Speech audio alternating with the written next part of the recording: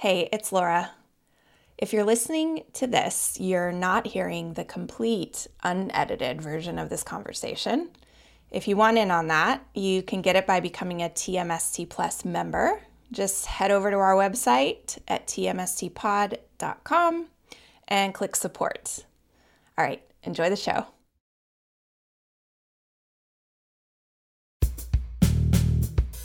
Hey, Laura here. I'm really excited to introduce you to an incredibly smart, cool woman today. To me, Rachel Hollis is a manifestation of a larger ideology about women's place in society, that if you just try hard enough, all of these structural issues that are making your life really, really hard, in America in particular, they can be solved if you just wash your face.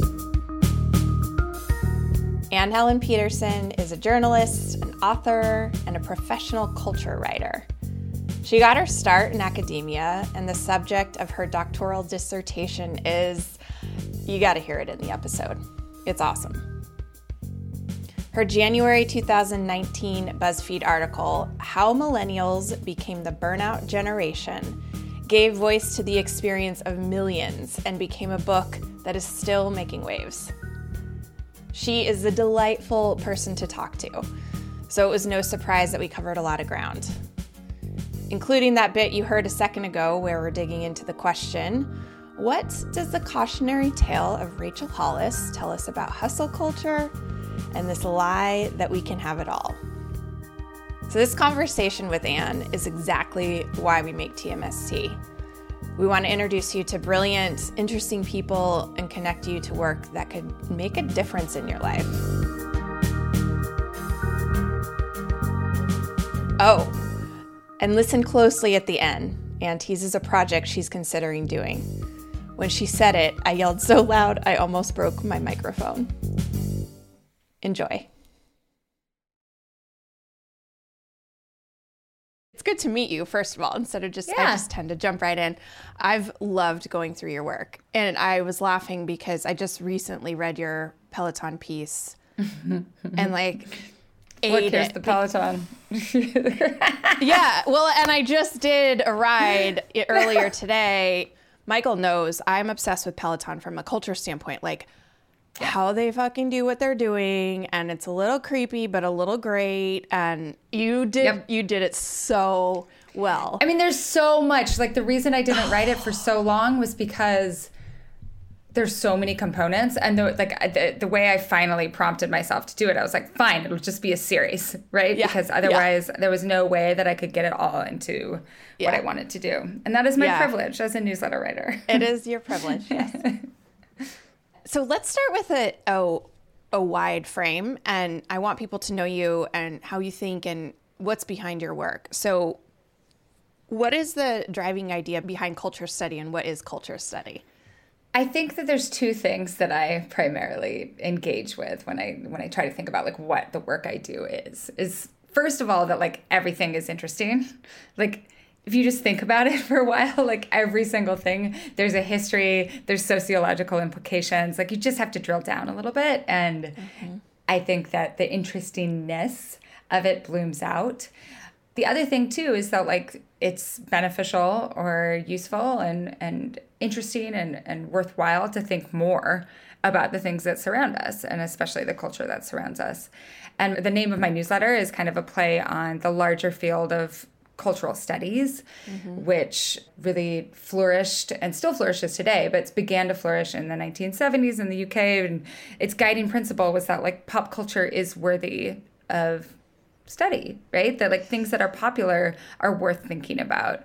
And there had been a historical dismissal of things that were popular just in terms of if they had any sort of value, if they were worth a place in the academy as objects of study.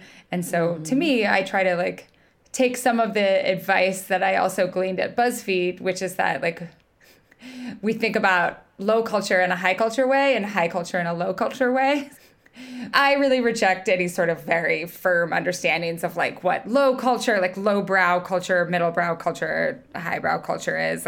The traditional understanding is that something like opera is highbrow, and then reality television is lowbrow. And so if you're just thinking in those terms, you want to look at reality television using tools like that you would usually use to analyze something like opera or a novel. But then what if you look at opera or politics or anything that is usually serious art and you use like memes to talk about it, right? I think there's oftentimes really interesting analysis that comes out of approaching topics in a way that you don't usually approach them. I think culture for a lot of people is just something that's there, and I'll just go out and say you're foolish if you think culture doesn't affect you, no matter who you are. Yeah. But I'm definitely guilty of the, looking down upon lowbrow culture, especially celebrity type culture. But it's real and it matters. And I tend to shy away, I think, from culture analysis explicitly, but I dove into your work and you're incredible at what you do. So how did you get here? Like, how did you become this person doing the thing you're doing? Well, first, can I ask why you shy away from culture analysis just generally? God, that's such a good question. It's this, I care a lot about music. Mm-hmm. And maybe you can find what this really is.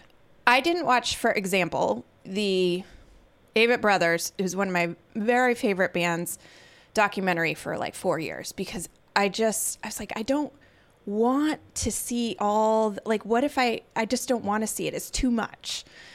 And I do that with a lot of music. So I shy away from it for that reason. Like I don't want it to change the way I view it. Right. Experience like some people don't want it spoiled. I mean, the interesting thing about that documentary is that it was not, it was a documentary with their full participation. So I don't think it was any form of analysis. It was just like, let's have more footage of the Avett Brothers looking sad while singing songs. Just like lots of facial hair and looking sad. When I'm in the sweet daughter's eyes, my heart is now ruined for the rest of all time. There's no part of it left to give. There's no part of it left to give. Whereas I think there is this reticence to have things spoiled, right? Like whether it's something that you think of as a guilty pleasure, that you don't want to be like, oh, here's the capitalist feminist critical race theory critique of this. And one thing that I think I learned, and this is a way to answer your original question, I learned when I was an undergrad and studying film studies, and then as I went into grad school and really dove into cultural studies, is that analyzing doesn't destroy pleasure. It just textures it, right? It makes it richer. Yeah. And I also think that we as humans are really complicated, and as complicated people can hold the critique and the appreciation side by side, right? So like, I understand that John Mayer is a douche and also a genius in his way. I love his music. Like and that is a tension that is really interesting for me to push at. To be like, here are all the ways that I understand who this person is and like why there are things that I really dislike about that person, and also things that I find endearing about his TikTok presence. And just kind of layer that, like have this layered understanding of him. And I don't think that, we used to use the word problematic to discuss some of these texts. I don't think that word necessarily has the currency or clarity that it once did. But the tagline to culture study is like, think more about the culture that surrounds you. And so instead of avoiding thinking more about, say, Peloton, right? Instead of being like, oh, this is something that I'm kind of embarrassed about, you can be like, well, here are the ways that like why am I addicted to it? Or why do I hate it? Why do I hate everything that it represents? Like, again, pushing at that thing a little bit more. And this is me coming from someone who's never actually thought about this stuff before, not explicitly. I think a lot about alcohol culture, a lot, because that's the world I live in. But there are certain areas where I think I previously, prior to maybe the last 5-10 years, thought of it as just a not serious thing. And I think that's what you're hinting at. How did you get this way? Like, how did this come to be that you've done this work?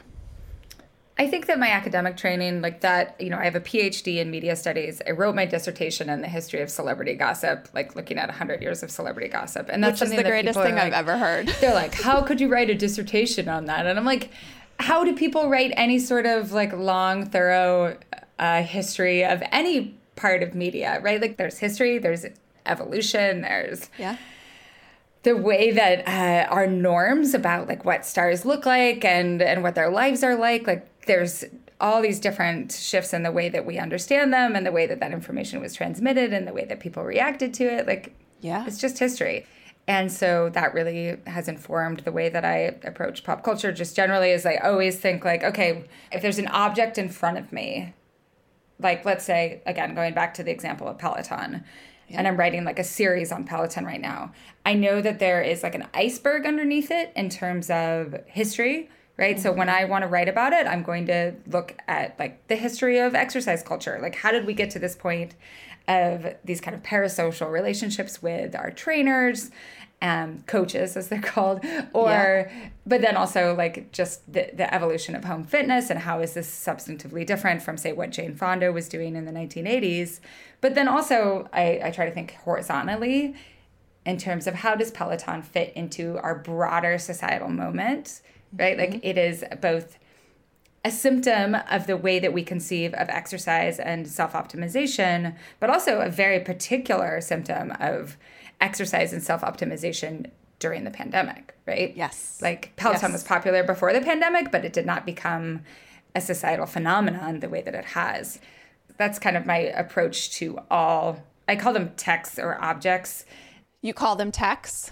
Yeah, like it's a remnant of my academic training is that just like any book, like you think of a book as a text, right? A film is a text. A star image, which is like the whole constellation of information about a celebrity, that's a text. You can read it and analyze it. So Peloton is a text. Can you give people sort of a timeline of your work?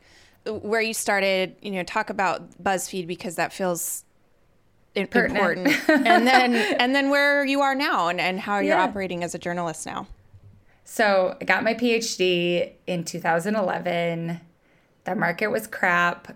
I did not get a job. I went and taught at a hippie progressive high school that's a working dairy farm in Vermont.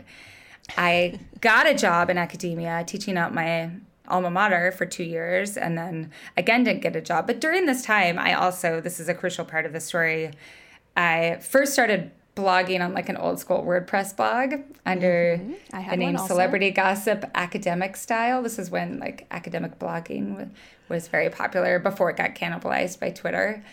And then from there, post-recession, there was a bunch of websites that popped up that were very bare bones, that paid little to nothing, that gave springboards to a lot of writers who were willing to write for little to nothing. And a lot of those people were academics.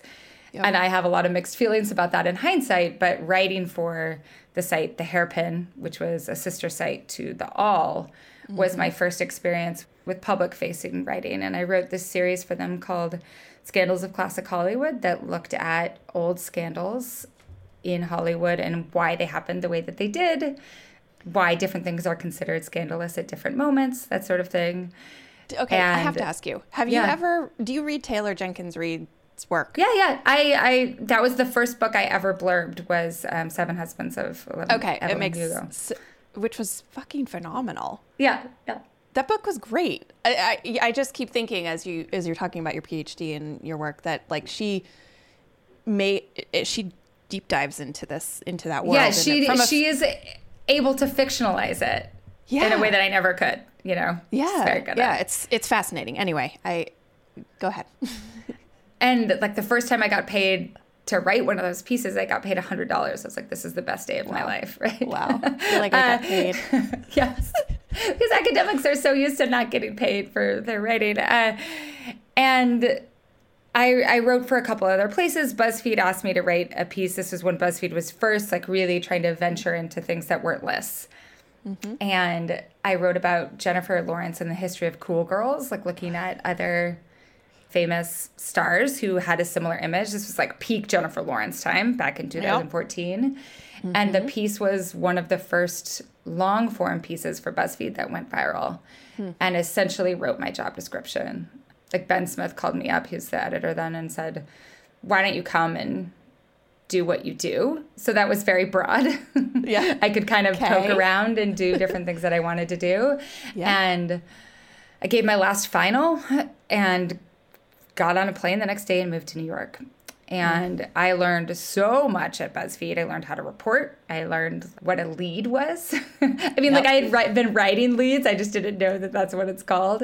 And the reporting part was really essential, though, because I had done a ton of analysis that just basically requires you to like read things and then decide what they mean. And reporting requires you to talk to people and feel sick to your stomach because you're nervous. you know, like it really pushed me.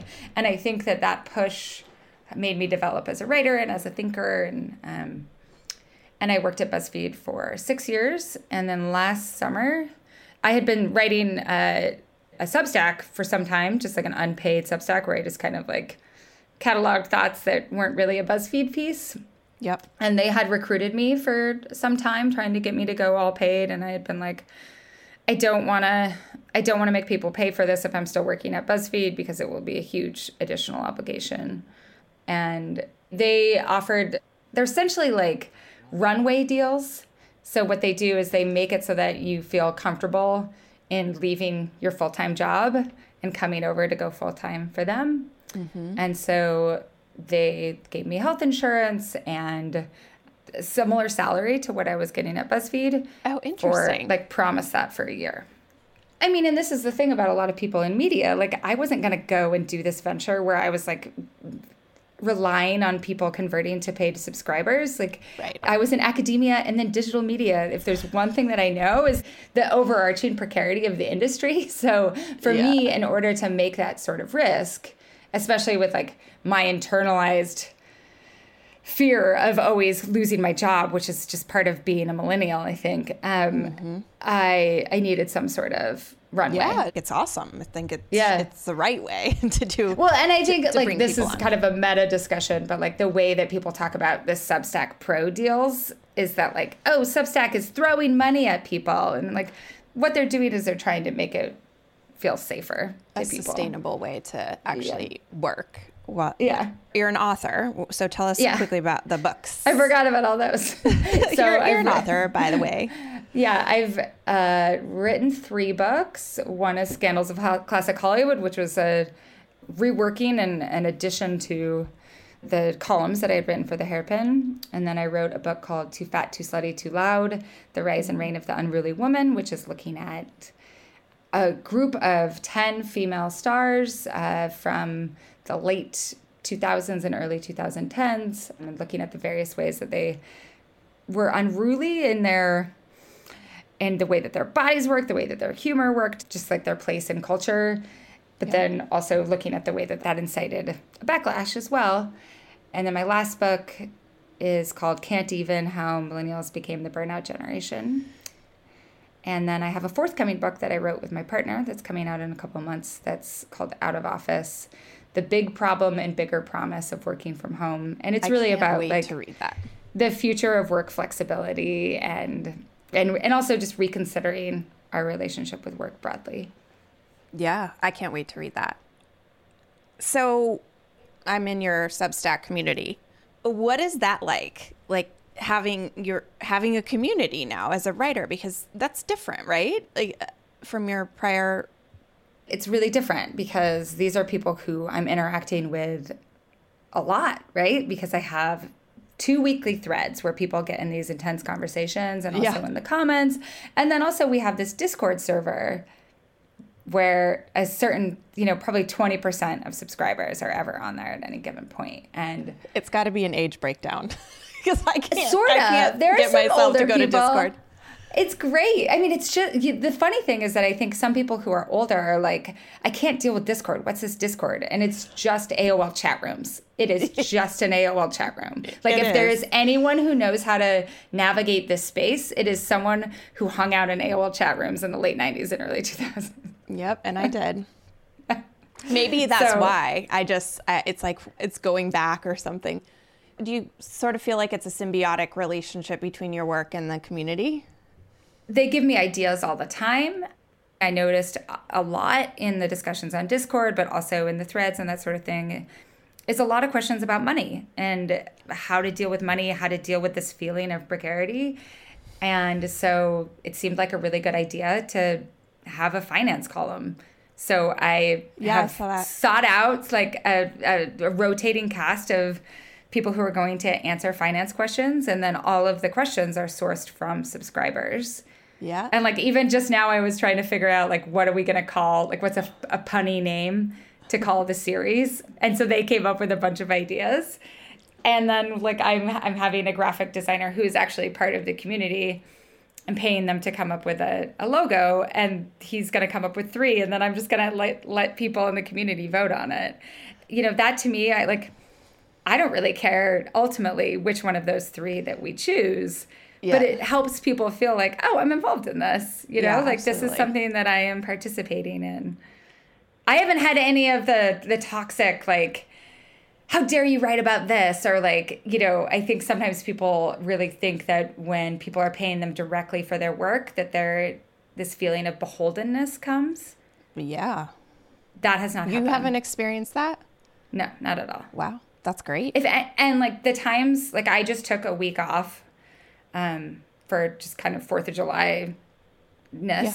And, you know, I announced in my newsletter, I was like, I'm taking a week, like my first week totally off the newsletter. I haven't taken a full week off since Christmas. And like so many people just emailed back and were like, enjoy your break, get some rest. You know, like there's no resentment of taking a week off, because I think part of it is that the gospel that I try to preach with the newsletter is like, we need to have healthy relationship with work. So yeah, it would be very odd if your community, based on your work, bitched at you like, about how dare you? How dare you?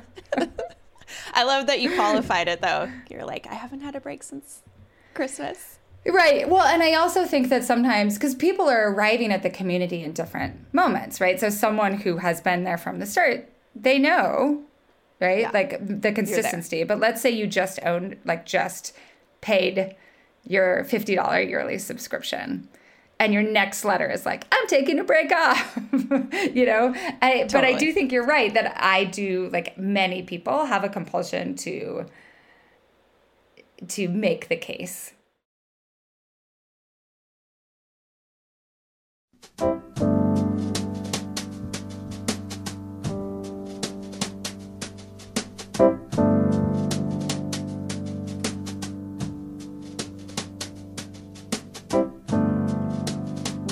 Hi, I'm Michael. I'm the executive producer of the podcast.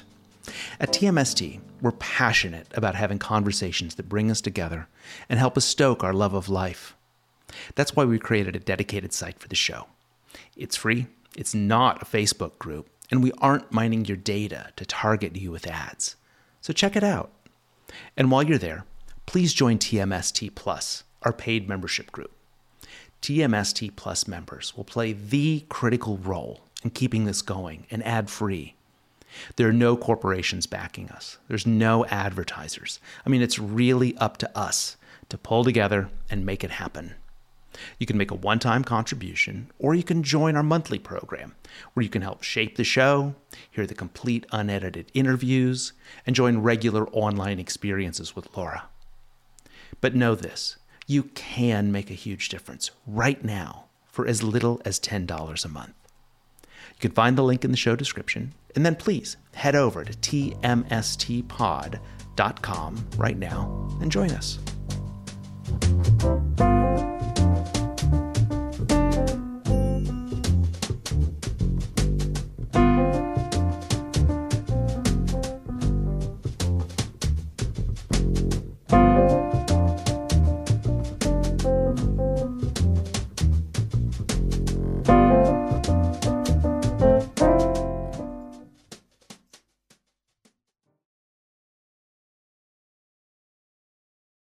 I wonder if you'd be willing to sort of workshop a cultural thing with me. Yeah, let's do it. And just do it in real time, because I think that's what I want people to get, is a taste of the way that you think and the ways that we can think about.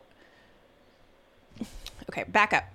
I want to talk to you about this because selfishly I want to talk about it, but I also want them to feel how you can look at culture and not take it personally or not be so attached to a point of view as being, that you have to fall on the side of right or wrong, or you have to know everything about something in order to study it, or whatever it is, these sort of hangups that we have about culture. So I want to talk about Rachel Hollis.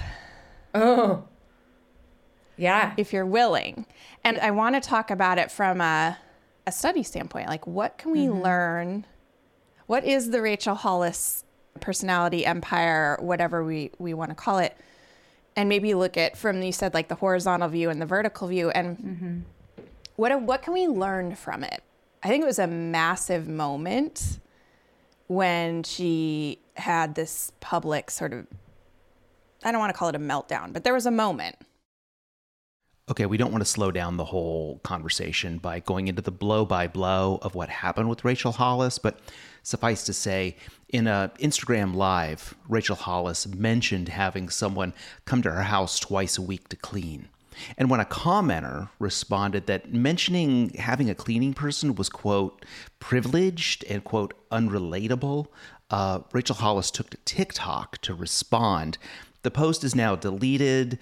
The whole thing didn't go well. And when I say it didn't go well, it was kind of the equivalent of driving the situation off a cliff, having it explode into flames, and then dropping a boulder on it to fix it. So, but other than that, it went perfectly fine. If you really want to know all of it, we've got a link posted in the show notes. You can catch up there, and then we'll continue with our conversation. Some people had known the truth about, or had been doing this thinking before. I think that's why it was such a moment. Right. And then it turned for people who hadn't been doing that thinking yet. Right. So the first thing I want to say is that, like, I think there's a real difference between, like, white ladies not wanting to engage in, like, Rachel Hollis critique and people, like, struggling to engage in media that really dehumanizes them and threatens bodily harm or psychological harm. You know what I mean? Because I think sometimes, like, these conversations about, like, wokeness and, like, the anti-wokeness brigade, or, like, why can't you, like, not have a content warning on this or whatever, like, oftentimes that comes from people who are in positions of larger power who never feel threatened, right? Who never, whereas, like, I read something as a white straight lady, like, I feel this when I read things that are about reproductive freedom. Like, it feels viscerally threatening to me. And that's as, like, someone who has a ton of accumulated societal power. Like, that's just one of the instances, like, that's an instance that I feel. So if you are in a marginalized or, like, a disenfranchised community in all of these other ways, like, and you're like, yeah, this makes me feel like crap to read this. This makes me feel incredible threat. This person doesn't think I'm a person. One thing that I've tried to do over the last, like, I don't know, an ongoing process is to continue to understand that, like, just because I don't feel that, like, because I can maintain that analytical distance when I'm reading or consuming some piece, doesn't mean that someone in a different position, like, doesn't feel active harm from that, Yeah. So with that said, I think Rachel Hollis is a great example, because I think a lot of the people who feel threatened by critique of her are her primary consumers, which are predominantly white ladies, right? She's been around for a long time, and I don't even want to think about her as the person, but sort of the messages. Right. I mean, she is a person, and I don't want to go into shaming territory. I want to go into, like, what is this? What fueled it? What's behind it? And what are the sort of big cultural meta themes that we can learn from it? To me, Rachel Hollis is a manifestation of a larger ideology about women's place in society in the 2000s, the 2010s, that if you just try hard enough, all of these structural issues that are making your life really, really hard, in America in particular, they can be solved. If you just wash your face, right? Like, if you just work hard enough, if you just, like, stop complaining and get your ducks in a row and just do it Hustle. all. Hustle right? harder.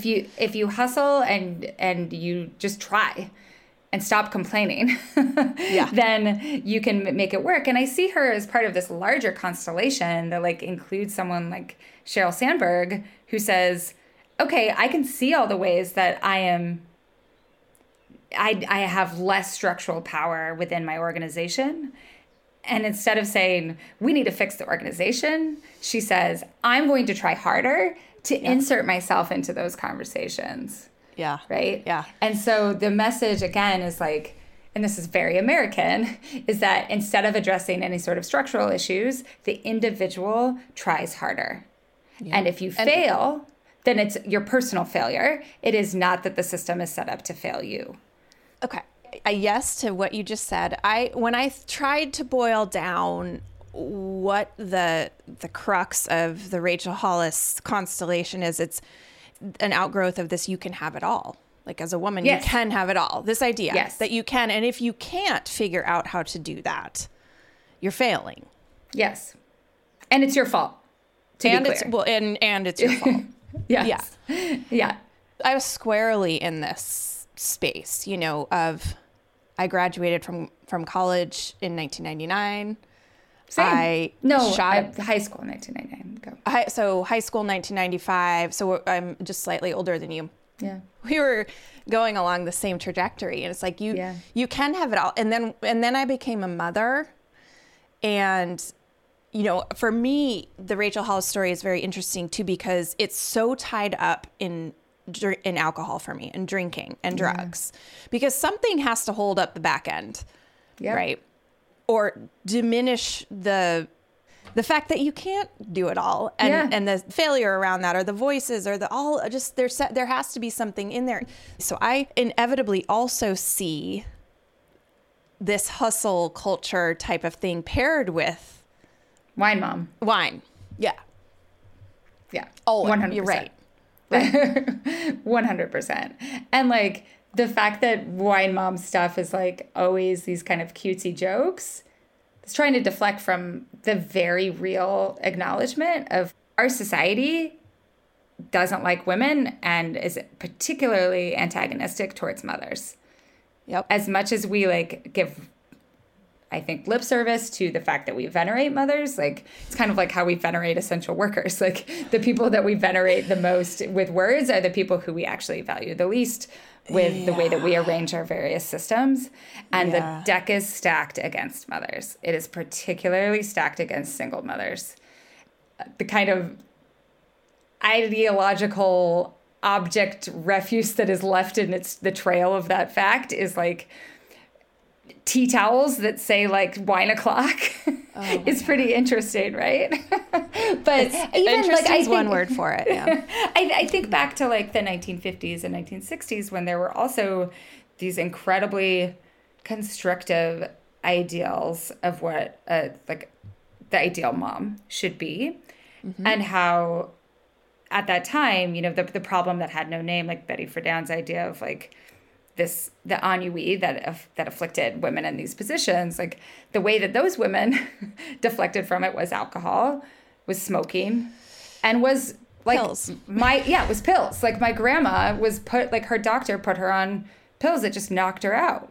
Totally. Right? My grandma was like a legit drug addict at 90 years old. Because they didn't know they didn't know how to even speak the name of what was going on. Yes. So is you can have it all this overcorrection of feminism that missed the mark? Yeah. Well, it's post-feminism, right?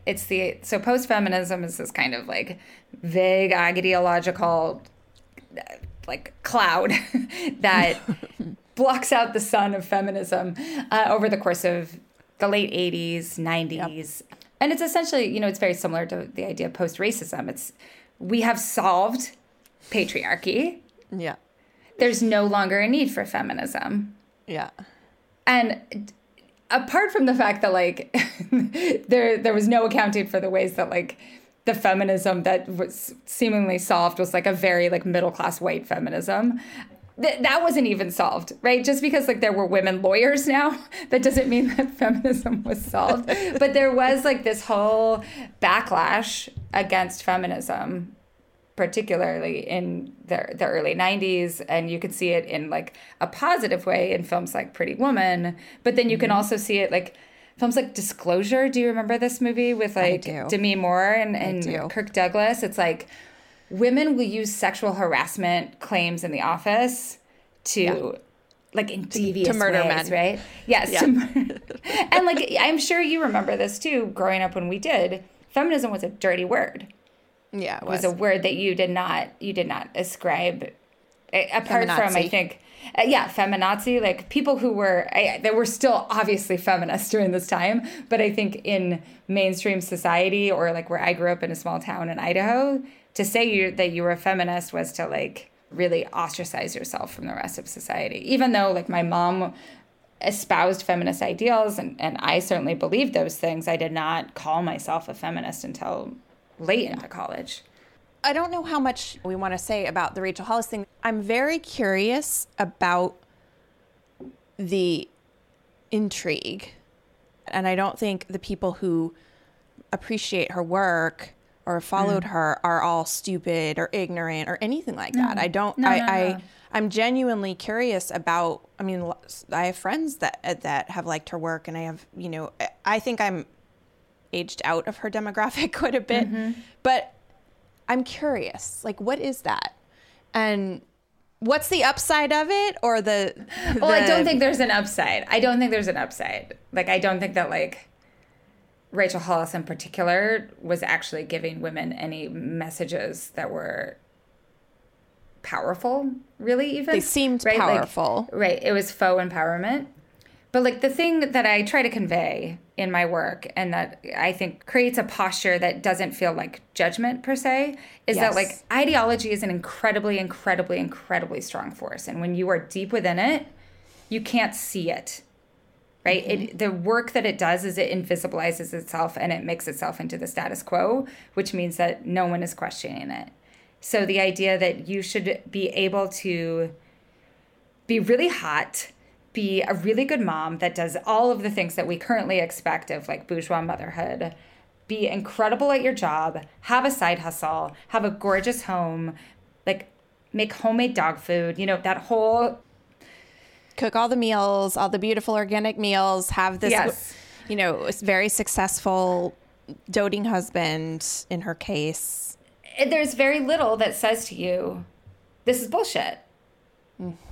This is an unrealistic expectation, and it is a symptom of patriarchy, and I have no support system.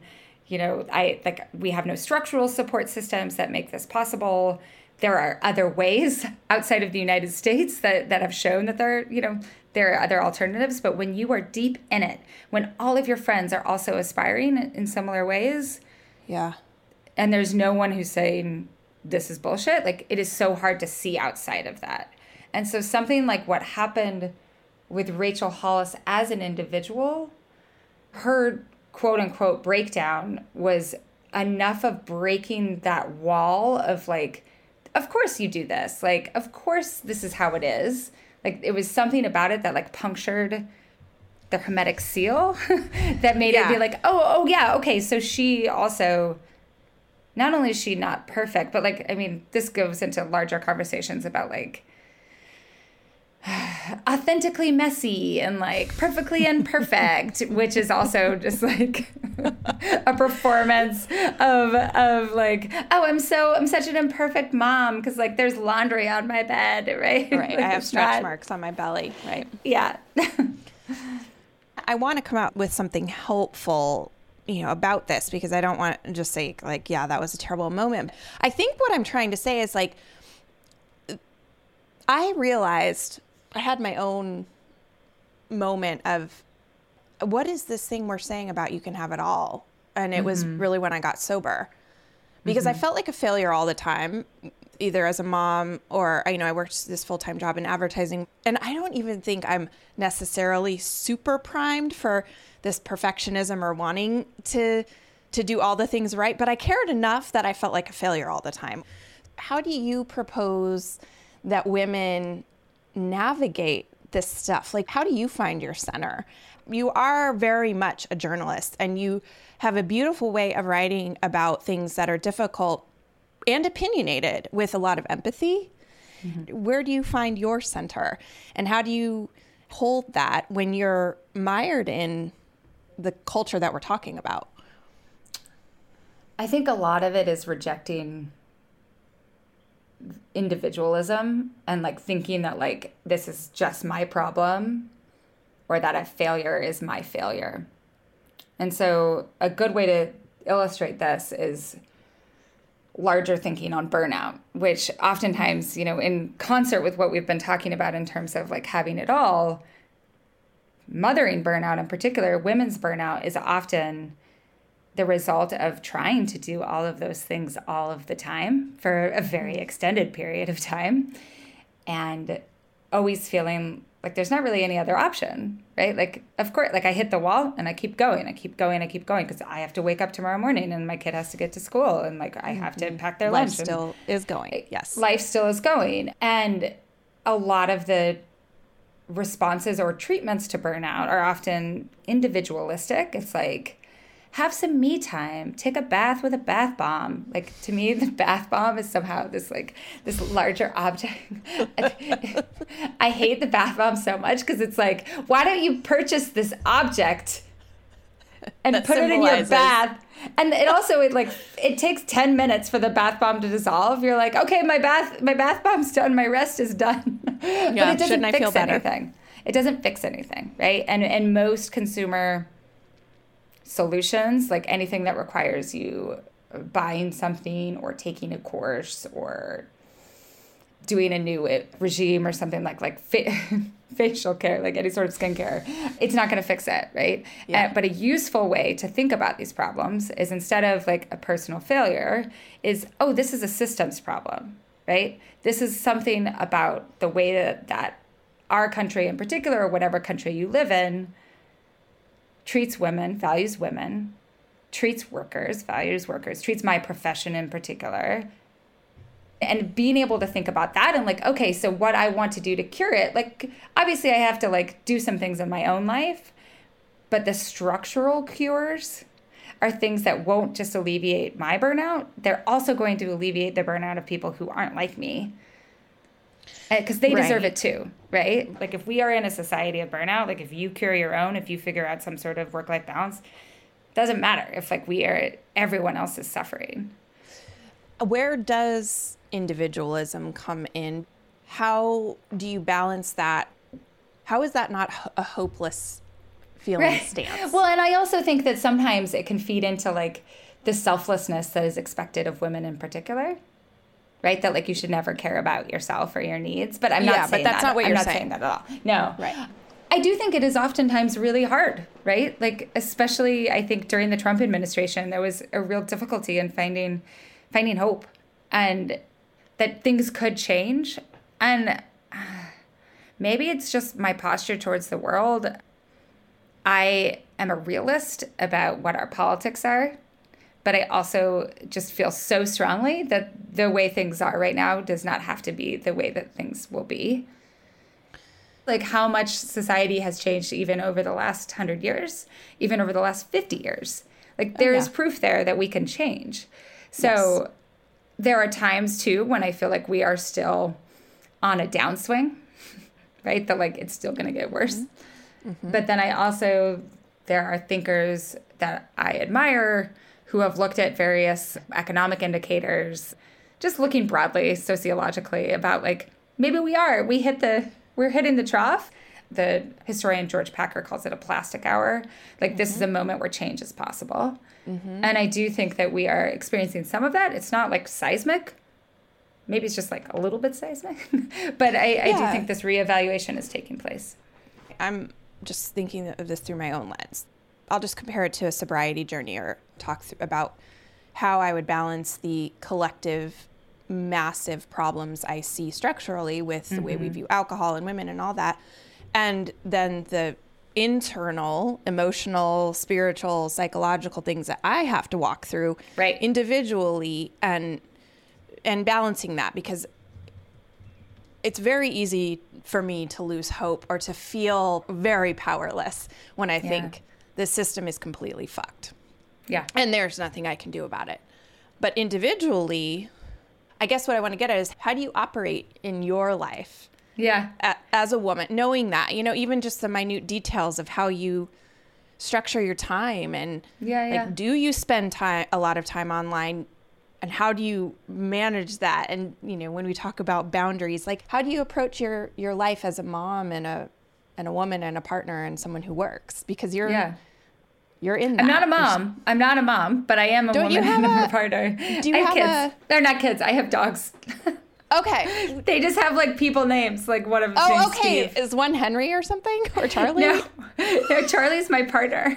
That Charlie's your partner. I knew that. Sorry, no, that would be terrible. My dogs are named Peggy and Steve, so it'd be easy to mistake it. That's what I did. But no, this is a great question. This is a great question because like there is personal responsibility, right? Like there is personal action and volition and agency and that's always true within these larger structures. And maybe like something like climate change is an interesting thing to think about, because I think when you have the balance wrong, it turns into shaming people about recycling, right? About individual choices that they are or are not making. Yep. And the right balance is like, yeah, we have to be thinking about personal responsibility, but like in proportion to the larger societal stuff. But in my own life, I am constantly working on my own burnout and my own work-life balance, and like very knowledgeable of the ways in which the mindset that I internalized about like, you must work all the time, like that is a process to unlearn that. And other ideologies like fat phobia, which like millennials internalize these incredible understandings of fat phobia over the course of our young adulthoods, and same with Gen X and boomers too. But like I was looking particularly at like a set of texts that were incredibly influential in the 90s and 2000s that taught us the way that we should think about our bodies and about I know fat. I read that list and it was like, oh my God, that's right. That was the water I swam in. So no wonder. Yeah, so that's the thing. The water you swim in, you can continue like. It takes a long time to get out of the water, but you can continue to be like, there's the water, there's the water, there's the water. To use the language of therapy, like I'm always working on it, right? I'm always working on that process. And sometimes I'm bad at it. Sometimes I fail and sometimes I regress. But I acknowledge that it's a process. And I think for people, when you can name the thing, right? When you can name it, when you can be like, that's alcohol culture. That's fat phobic culture. That's burnout culture. That's hustle culture. That's post-feminist culture. Like that allows you, it's like in some way naming it allows you to see it. And to see yourself as not it. Yes. Like as a separate autonomous being that can extract. Yeah. That you can extract yourself from it. And it acts on you and sometimes uses you as its vessel, right? Like it sometimes like you become part of that force. Yeah. But you can separate yourself too. Yeah. Like sometimes I'll be like, oh my God, that's a burnout behavior. Like when I have a book that I really want to read at my bedside table and I'm just scrolling through Instagram. I'm like, burnout behavior, like right there, That's helpful. There's a lot to complain about, and there's a lot of things that are broken, and there's a lot of systems that are broken, and I don't want people to feel hopeless or that it's just one big we're doing one big list of why Rachel Hollis and that constellation and all the others are a problem. It's more like, how did this happen to us, and can we call it out so that you can see it and name it? Yeah. Well, and I feel like I've used so many different like discipline names, but it is a form of like archaeology, right? You're like kind of unearthing. Interesting. Yeah. Like where did Rachel Hollis come from? And there's a whole long history there of women who are preaching very similar ideas and other like cultural texts that she's building on. And when you see that she's standing on the shoulders of like thousands, hundreds of thousands of other women, it's easier to not be like Rachel Hollis is the devil and be like, no, this entire like structure. Yeah. It's really hard. She's a participatory sacrificial lamb. When that Instagram post came out, or that TikTok video, it was like, oh, okay, she just said the quiet part out loud. Like, I was not surprised, you know? Yeah, no, not at all. But there it is. Now we've heard it. A piece that was written several years before, you know, this recent blow up on BuzzFeed is by the author Laura Turner. Because, you know, Rachel Hollis kind of operates in these Christian spheres as well. And Laura is firmly rooted in that. I'm deeply interested in that, you know, that I see Glennon Doyle as coming out of that. And like Glennon Doyle, though, I think has done a lot more thinking on all of this stuff. Like a lot more self-interrogation. I agree. Yes. I totally agree. But she came from that world. Yeah, totally. That's where I first saw her speak. Was like at one of those tours where like female Christian influencers speak. I was there to do I was reporting on female Trump voters, and I went to one of those events because I thought it would be a really interesting place to like see how women evangelicals were approaching the election. So how do you look at or think about, I guess we can call it influencer culture. I would never ever call myself an influencer, but I built to something on Instagram. It started there and on writing blog posts, and then you know now I have a book and a company and stuff. But I'm also super critical, and I feel very dubious about influencer culture and like what's done to people and what it's doing to us. Like that to me is a big water we're swimming in conversation. Yeah, it requires oftentimes opening up every part of your life as content, right? As fodder for content. And this was true with reality celebrity as well. Yeah. But that was kind of the precursor, huh? Yeah, totally. And it's just accelerated with influencer culture. And I think it's really corrosive and leads to bad places. And so I don't have conscious boundaries. I'm not like, this is part of my life that would never, like, I have not written out a list of things that I would never put on social media, that sort of thing. But like, I think I subconsciously do shelter things. Yeah. And I'm careful about the way that I talk about things. I don't have as big of an Instagram following as you do, but like sometimes I'll be hanging out with my friends and their kids, and like they don't have a no kids on social media policy. But like if I ever take a cute picture of their kids, I'm like, is it okay? Right? Because to them, it is really weird to have 1,000 people that they don't know like a picture of their son. They're like, here's a picture of my son eating a corn on the cob. You know, like why do these people like this?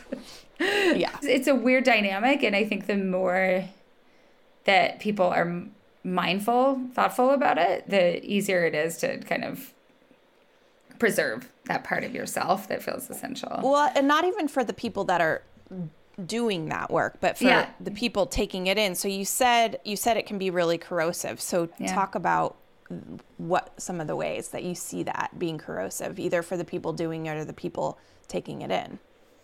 Well, I think that one thing that I have seen actually several influencers say over the past year is like, this is not the whole of my life. Like whatever assumptions you are making about the whole of my life and the whole of my person, you are doing so through a limited representation of my life. And so, but I think that the illusion with influencers, with reality television, is that you are getting the whole of a person's life.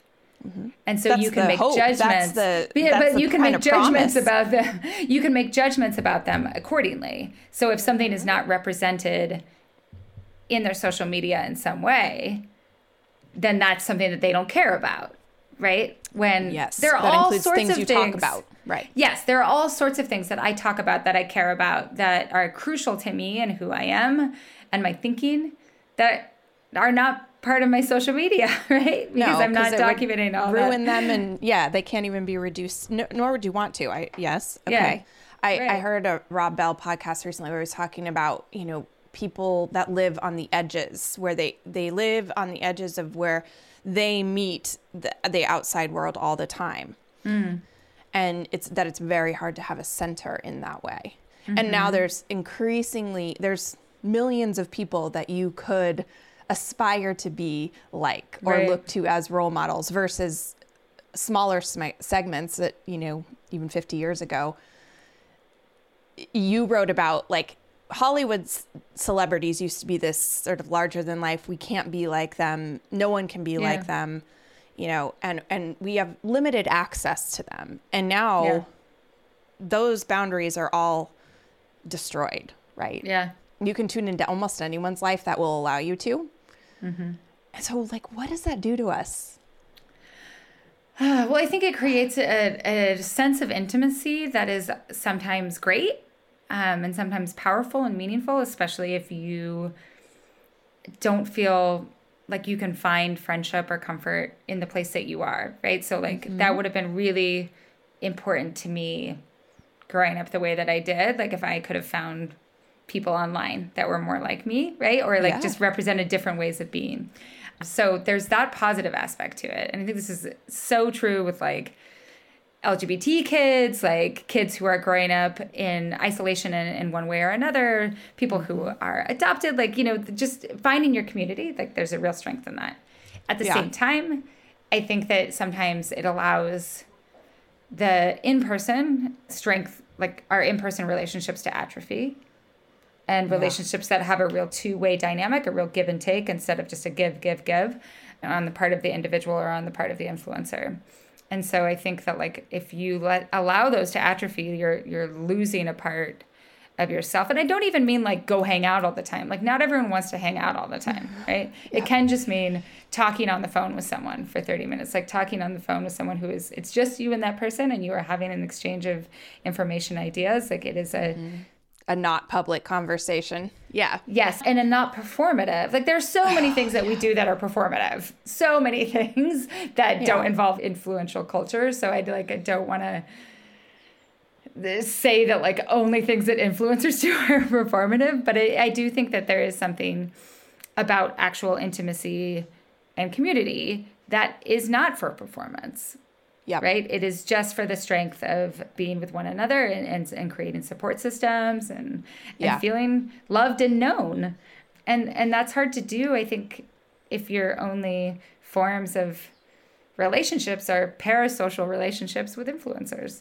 Yeah, that's a great way of putting it. And the upside that you've talked about, I found sober people that if I was limited to my town, say, to go to meetings in my town, it was a tiny universe. And I might have, I felt a lot of, despair about that because I didn't see people that I felt I could be friends with, frankly. Yep. Whether that was true or not, who knows, but it matters, so it widens the lens on the aperture and the types of people you could connect with and the topics you could talk about in close community. So the positives are easy to see, I think. I don't think we have even a slight grasp on the ways that we're affected by it negatively. Yeah. I mean, I think like even like circling back to our discussion of like the community around culture study, I really try to like decenter myself. It's never about like, what does Annie say about this or whatever. Like it's very much, not only do I like give the newsletter over to Q&As that are almost it's another person's words for 7/8 of the thing. And I do that, almost every other week. But then also even in something like the threads, like I purposely wait 20 or 30 minutes so that my comment on like a thread about like a prompt is not the most important thing, right? I am part of the community and the community is only as strong as the people who are participating in it. Which is important, right? Because if it's just me, it's worthless. You become the guru and you become the thing that you didn't intend to become. Yeah, no, I'm taking notes because that's something that I'm still trying to figure out how to do if I can do social media and be a sane person. Yeah. So I'm taking notes on that. What do you hope what are the next chapters looking like, or at least the next one? Well, I'll tease something that I have not said out loud before, which is I think I might write a book about Taylor Swift. Oh my God, stop! Oh my God. Okay. I'm saying that, screaming. I don't even know if you fall on the like fan side or just a cultural phenomenon side? Both. Like the way, like my like very preliminary way, which might end up being the subtitle or something, is like 7 ways of looking at Taylor Swift. Yeah. And looking at her and her career, which is so multifaceted through like a lens of personal artistry, but then also politics and like how she thought of politics, genre, whiteness, femininity, you know, like this tradition of romance and narrative that has surrounded her. So that just seems like a very fertile text. Oh my God, please do it. Please do it.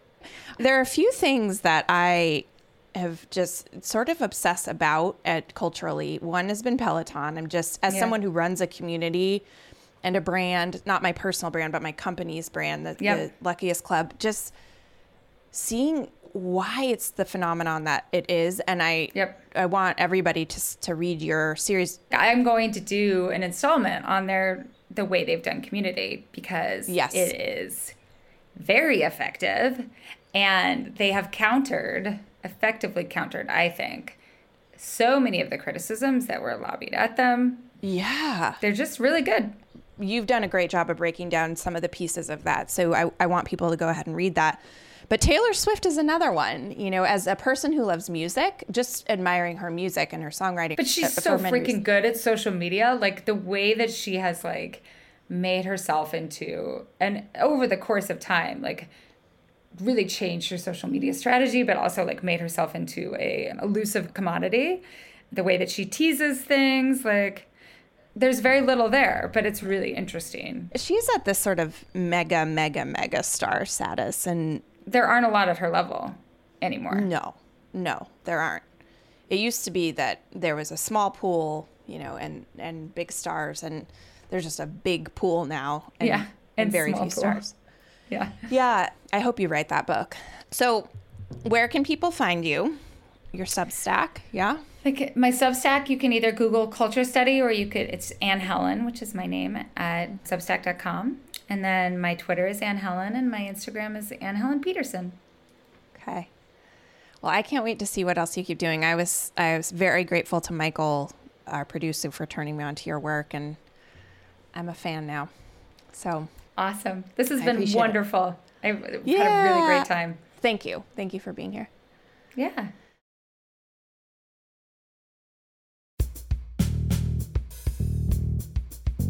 Thank you for hanging out with us today. We want every episode of Tell Me Something True to give you something you can use in your life. We also don't want there to be any barriers between us. That's why we built our own online community.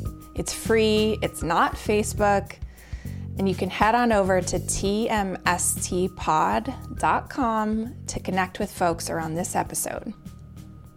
Also, have you noticed there aren't any ads on TMST? That's by design. We want to keep the show and our digital spaces ad-free, but that's a goal we can only accomplish if we work together. And that's where you can make a huge difference. TMST is being built as an ad-free, subscriber-driven project.